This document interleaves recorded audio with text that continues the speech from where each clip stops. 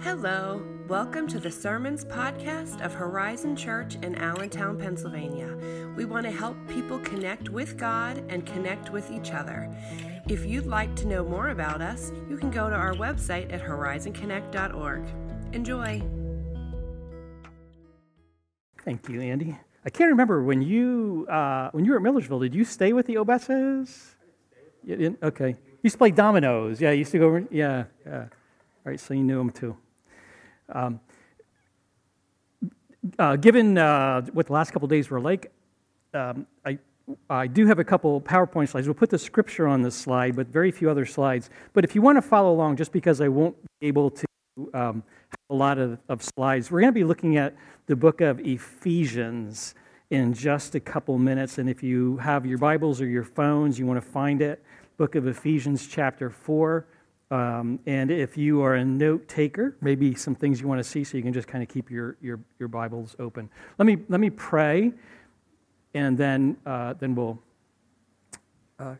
continue. God, I thank you for your presence in our lives. I thank you, God, for your presence not only at the good times, but I thank you especially for your presence during times of heartbreak. Thank you, God, for how you have been very real to us, to my family, Donna's family, over the last few days and hours.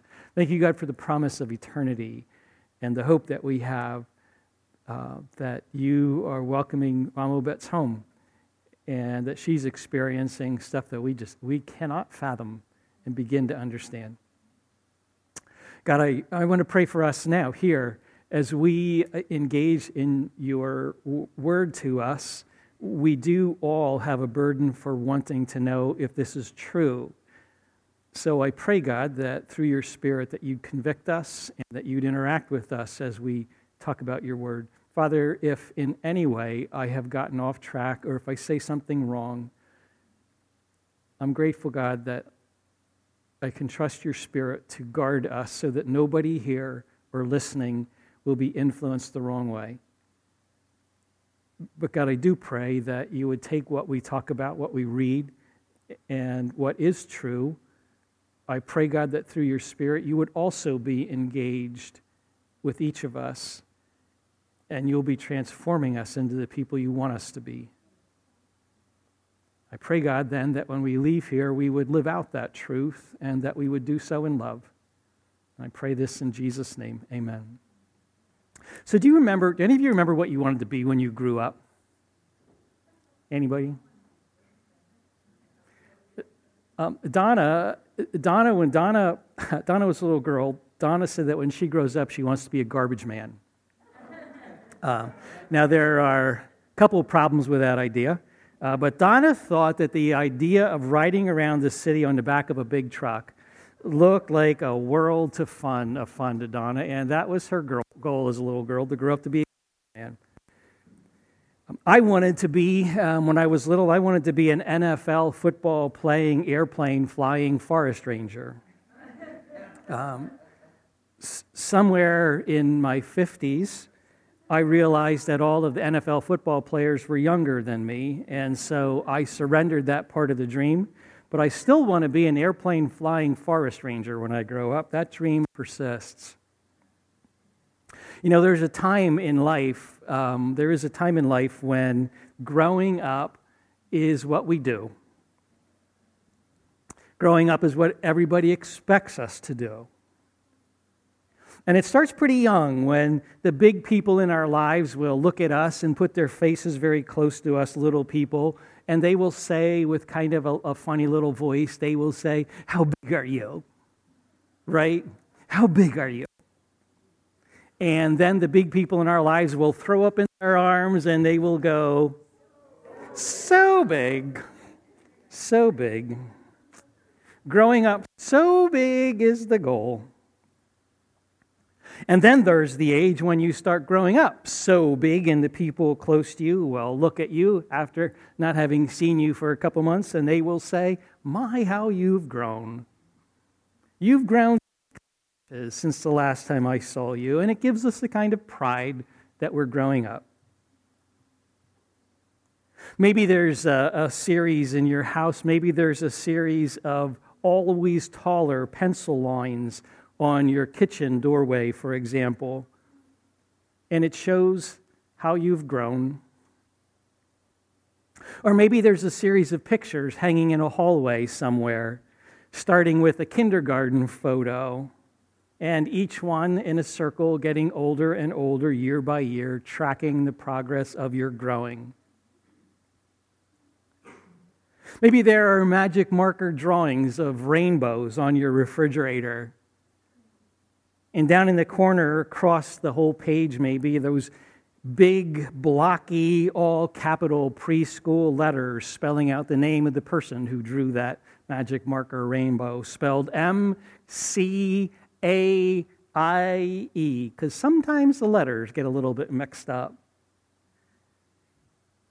And then on the bottom, in Mom's handwriting, is written correctly, Macy, 4 years old.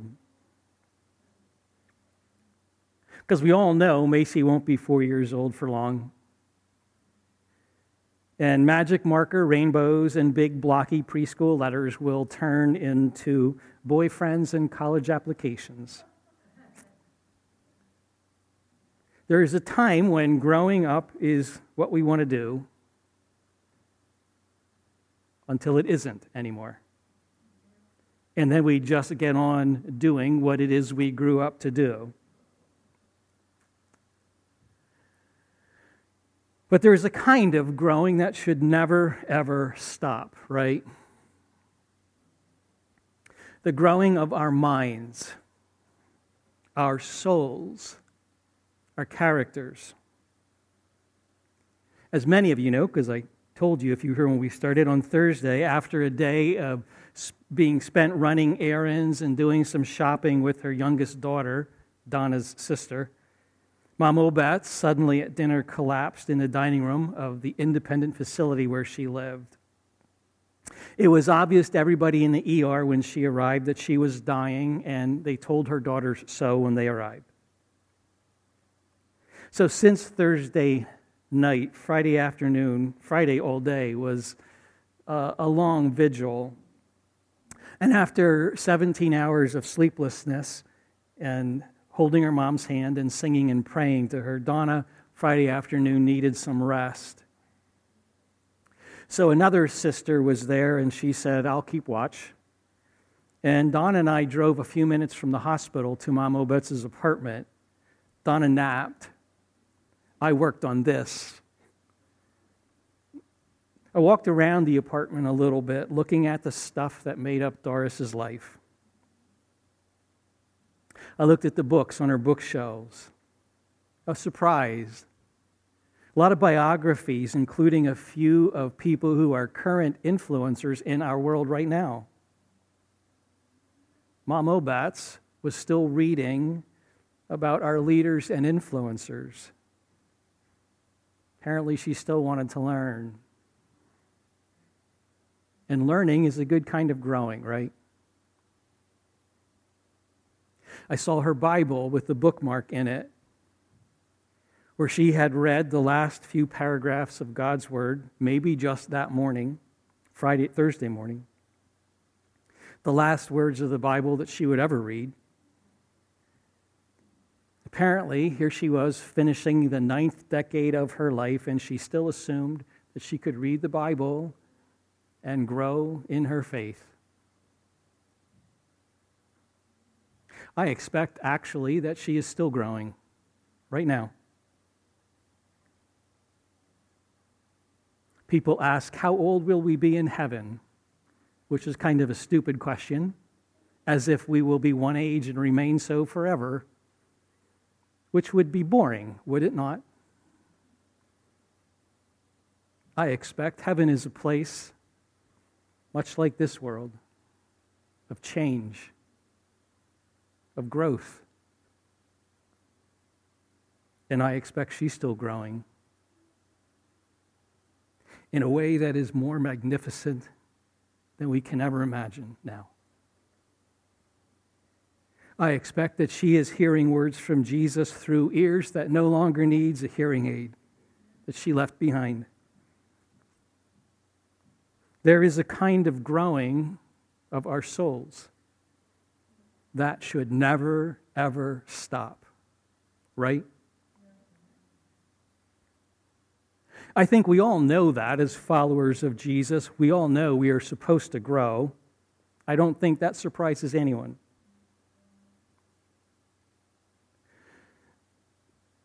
But can you tell me what that's supposed to look like? Is there any way for you or for me to know that I am actually growing in my faith? And how do I grow? What causes me to grow? I think it would only take about 13 seconds for us to realize that the answers that we would be tempted to give at first are probably the wrong answers. For example, many of us who have been around church for a long time, when asked what it looks like to grow and how do we do it, we might be tempted to say, well, read your Bible, go to church. But then you might remember that the people who were the most devoted to knowing Scripture and the most devoted to active participation in religious life in Jesus' day were also the very ones that saw to it that Jesus was executed. Which makes me go, I wonder. Now, I don't think that reading the Bible and going to church are anti-growth pursuits. But obviously, there is a key missing ingredient. And I, for one, want to know what it is. What does it mean to grow? And is there a way for me to know that I am growing? And what causes it to happen? Well, we are embarking today on a several-week pursuit of figuring this out. I want to know, what does it mean for me to grow? How can I know if I am? How do I make it happen? I think in the whole Bible, one of the clearest descriptions of growing actually happens to be in a letter that our Wednesday night Bible study group just finished reading on Wednesday night, Paul's letter to the Christians in the ancient city of Ephesus. In chapter 4, if you got your Bibles open, in chapter 4, there's a very precise description of what it looks like. Now, in the verses I'm going to read for you, Paul will write about the role of the church in my growth and in yours. He'll give a very clear description of what it means. He'll hint at how you and I are to know if we're actually growing. He'll actually paint a picture of how you and I can make it happen. But because we're devoting several weeks to this and not just one, I'm not going to try to cover all of this in one day. For today, the focus of our pursuit will simply be, what is the goal of our growing? What are we after? I'm going to read Ephesians chapter 4, starting at verse 11, and read through verse 16. Now, these are the gifts Christ gave to the church: the apostles, the prophets, the evangelists, the pastor-teachers. Their responsibility is to equip God's people to do His work and build up the church, the body of Christ. And this will continue until we all come to such unity in our faith and knowledge of God's Son that we will be mature in the Lord, measuring up to the full and complete standard of Christ. Then we will no longer be immature like children. We won't be tossed and blown about by every wind of new teaching. We will not be influenced when people try to trick us with lies so clever they sound like the truth. Instead, we will speak the truth in love, growing in every way more and more like Christ, who is the head of His body, the church, He makes the whole body fit together perfectly. As each part does its own special work, it helps the other parts grow so that the whole body is healthy and growing and full of love. Now, I hope in my reading of that you are actually able to tell that growing and maturing is the theme. There are two specific sentences that I think are really revealing, and I underlined them both. Verse 13, the idea that we can be, quote, mature in the Lord, measuring up to the full and complete standard of Christ. And verse 15, the promise that we can be growing in every way more and more like Christ. It's simply inescapable. Christ is the goal. The simplest explanation of what it means to grow as a Christian is this: am I growing more and more like Jesus? It isn't any more complex than that. Am I more like Jesus this year than I was last year?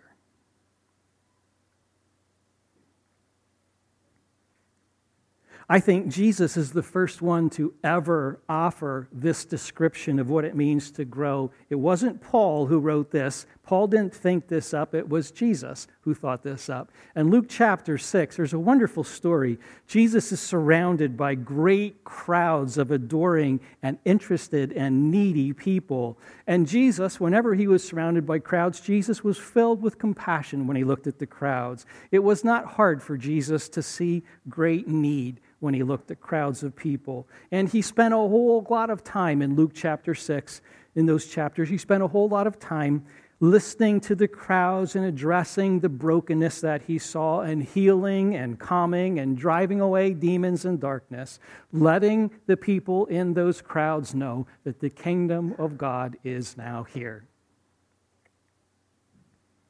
However, in Luke chapter 6, when it actually came time to teach, as Jesus usually did, the biblical authors of Luke and other Gospels say that when it came time to teach, Jesus turned his attention from the crowds to his disciples. That's what it says.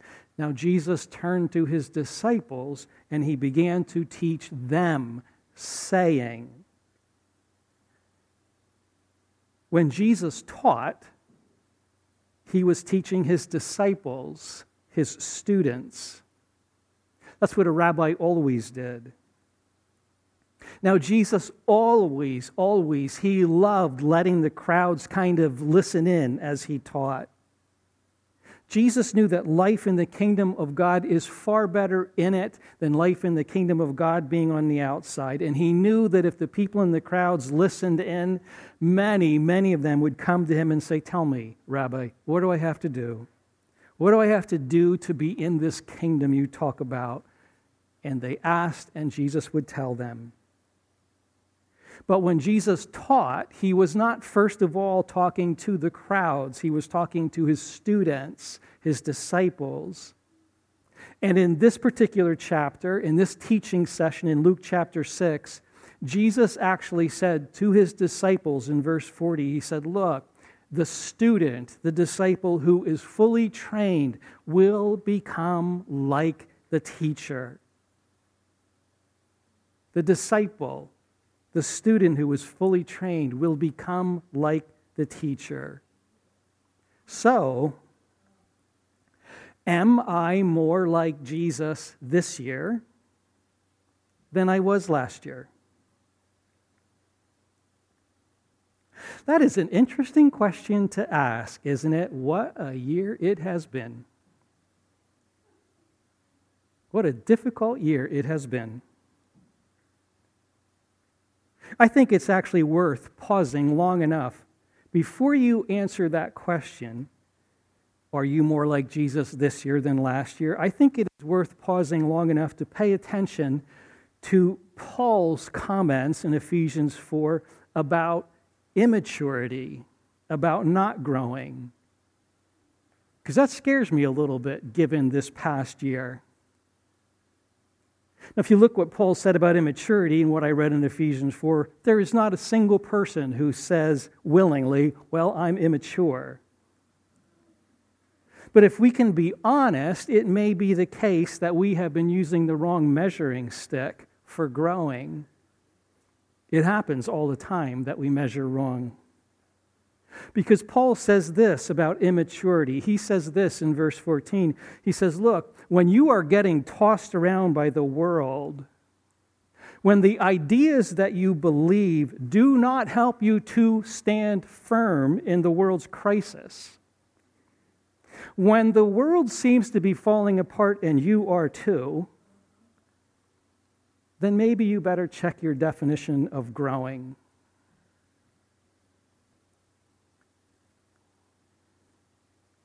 And I don't think Paul came up with this idea himself.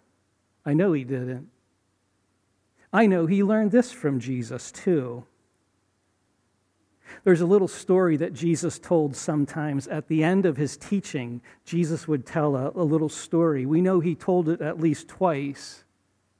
He told this story at the end of his Sermon on the Mount in Matthew chapter 7. And again, he told the exact same story at the end of the teaching he was doing in Luke chapter 6 that I'm talking about. Jesus said, he told this story, he said, look, somebody who hears my teaching and does it is like a person who goes out and builds a house on the rock. And when the storms come and the wind blows and the rain breaks against the house, that life stands firm. But a person who hears my teaching and does not do it is like a person who builds his house on sand. And when the storms come and the wind blow and the rain breaks against the house, great was that fall of that house, that life.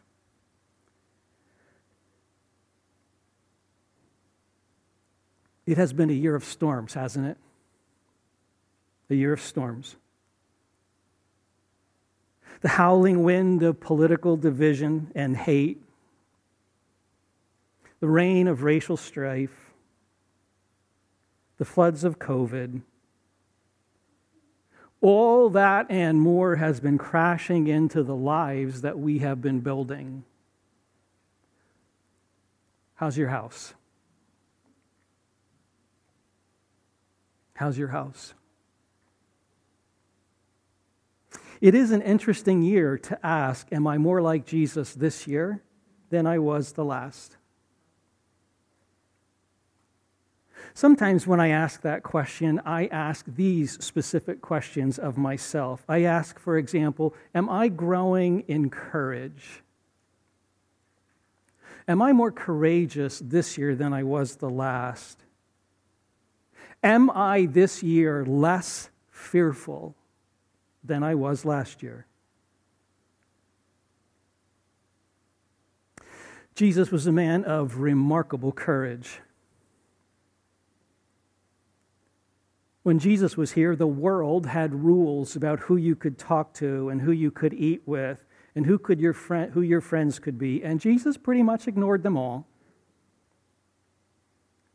He never ever seemed to be bothered by what people thought of him. People could say vicious, hurtful things to Jesus, and somehow he knew it was more about them than him. And when Jesus would turn around to his disciples, having heard those vicious, hurtful things, Jesus would say things to his disciples like, love your enemies, guys. Love your enemies. And you knew he meant it because he did. One time when Jesus was teaching and he started talking about the leaders of Israel, Jesus started saying some hard things about the leaders of Israel. He said, they're like the blind leading the blind. They're like whitewashed tombs, painted pretty on the outside, but full of death on the inside. And the people who were listening to Jesus say those things about the leaders, they got wide-eyed and they said to Jesus, shh, Jesus, they're right there. They're right there. And Jesus said, I know. They need to hear this too. When Jesus was standing in front of Pilate, the man who would ultimately decide whether Jesus lived or died, Pilate was surprised by Jesus' defiance, his inner calm, and Pilate asked, "Don't you know that I have the power of life or death over you?" And Jesus replied, "You have no power here except the power given to you. You can't take my life. I lay it down freely. My Father decides, not you."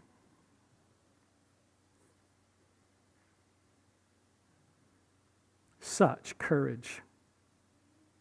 Such courage. That courage was won in a battle of prayer in the dark in a garden just hours earlier, when Jesus was agonizing and praying over what was to come, and he prayed, "Father, can we find another way? Nevertheless, if it is your will, it will be done." Somehow, in those dark hours, Jesus came to know that if he was in the Father's hand, then he was entirely safe, no matter what the world did to him. Perfect love casts out fear, Jesus said. And he knew that in the Father's hands, he was entirely safe, no matter what the world did to him. And I believe I can know the same thing Jesus did. I am in the Father's hands, and if so, I am entirely safe, no matter what the world does to me. Perfect fear casts out love, and that is still true. I think I believe that. I think I do. And so I ask myself regularly, am I growing in courage? Am I less fearful this year than I was the last?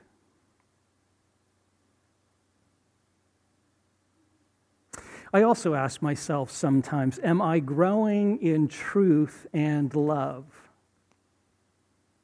Now, I know maybe some people are thinking, and I used to think this, people will say, well, why do you put those two together? Why not just one at a time? Why don't you ask, am I growing in truth and am I growing in love? And I used to ask that myself, but I don't anymore.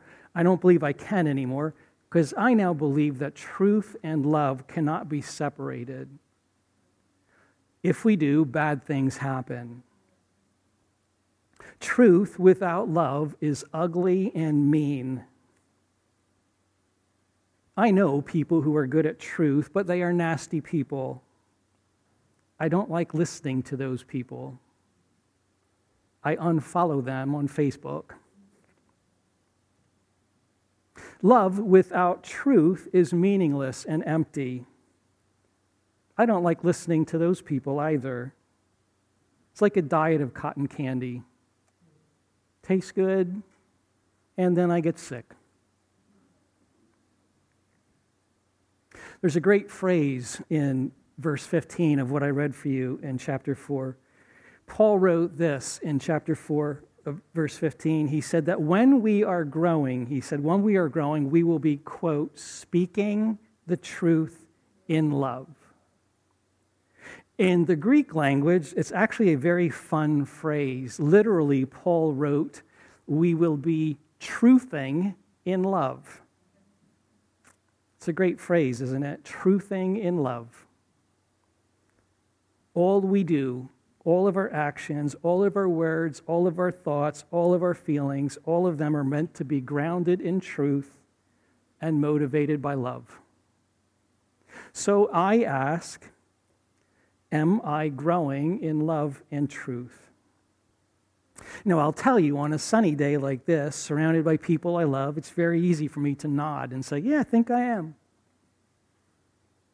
Feeling pretty loving at the moment, feeling grounded in truth. So I also ask myself, am I truthing in love for my enemies? People I don't like.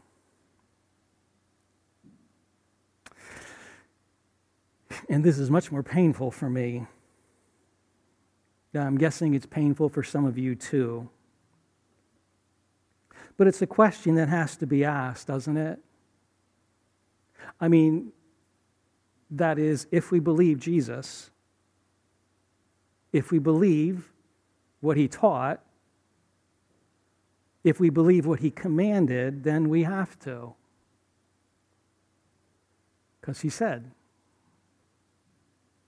love your enemies. I don't want to ask it, but I have to. Am I this year growing in my ability to love people I don't like?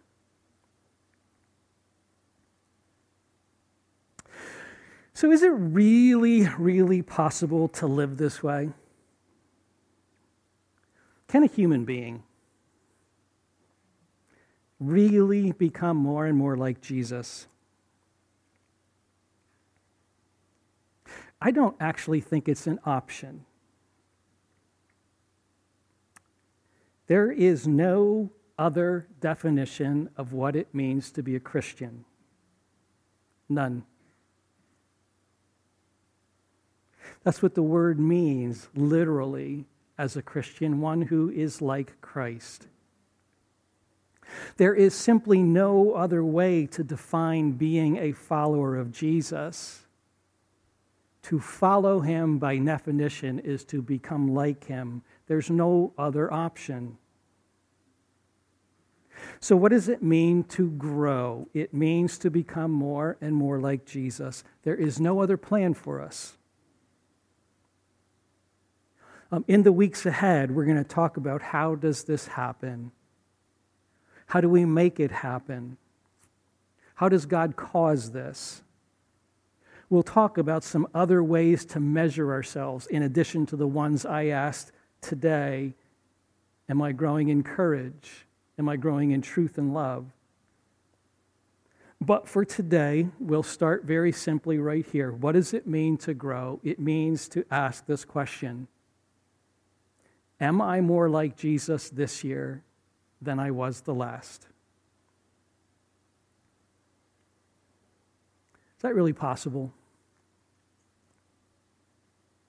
Just yesterday afternoon, I came across the name Dieter Zander. You probably don't know his name. This is him now. I have not heard this name for years, Dieter Zander. Back in 1980, Dieter Zander was one of the very first church leaders to pioneer the idea that the church has to change to reach new generations of people. And he became quite well known in pastor circles. Some pastors hated him, some loved him.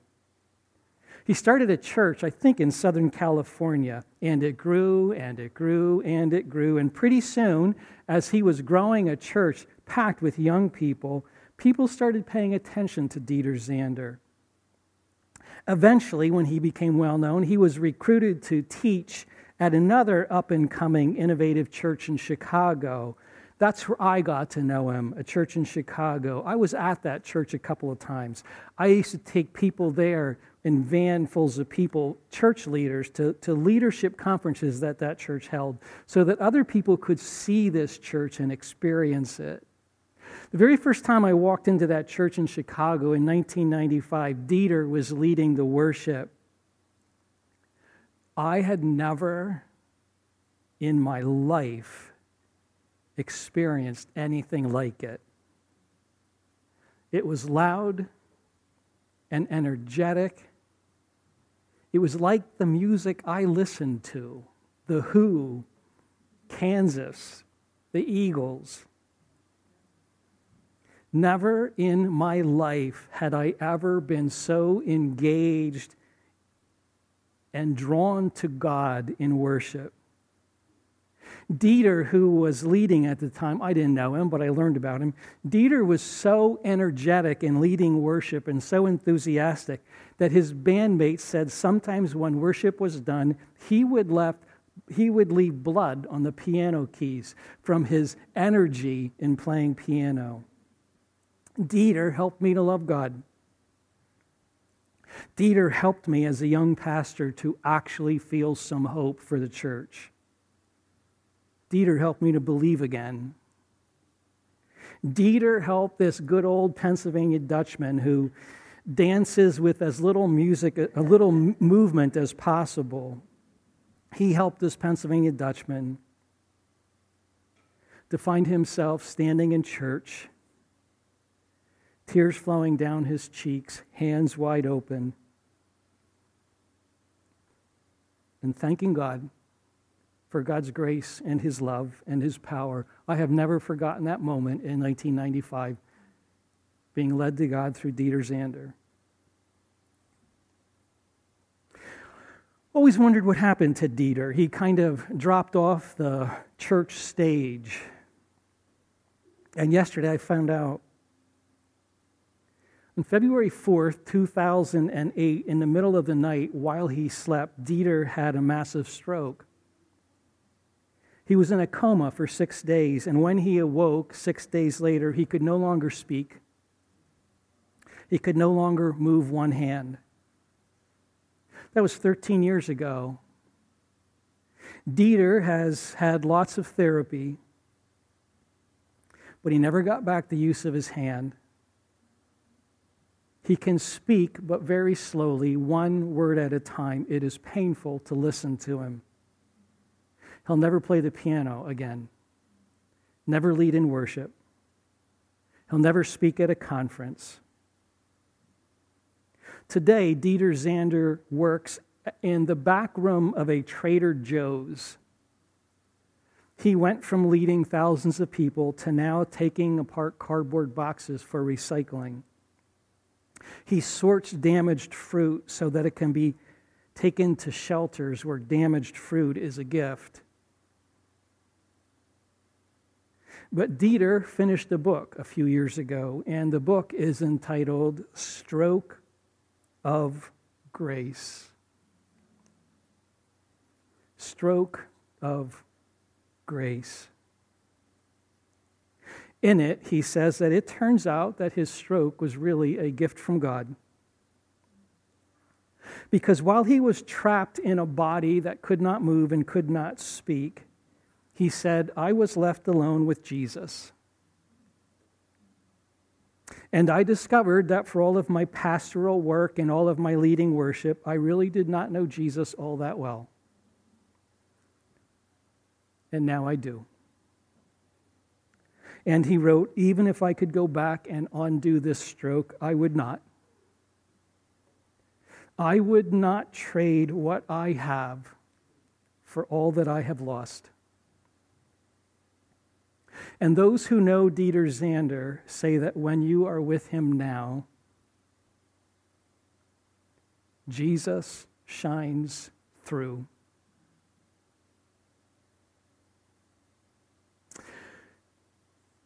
It really is possible to live this way. It really is. May God make it so in me and in you.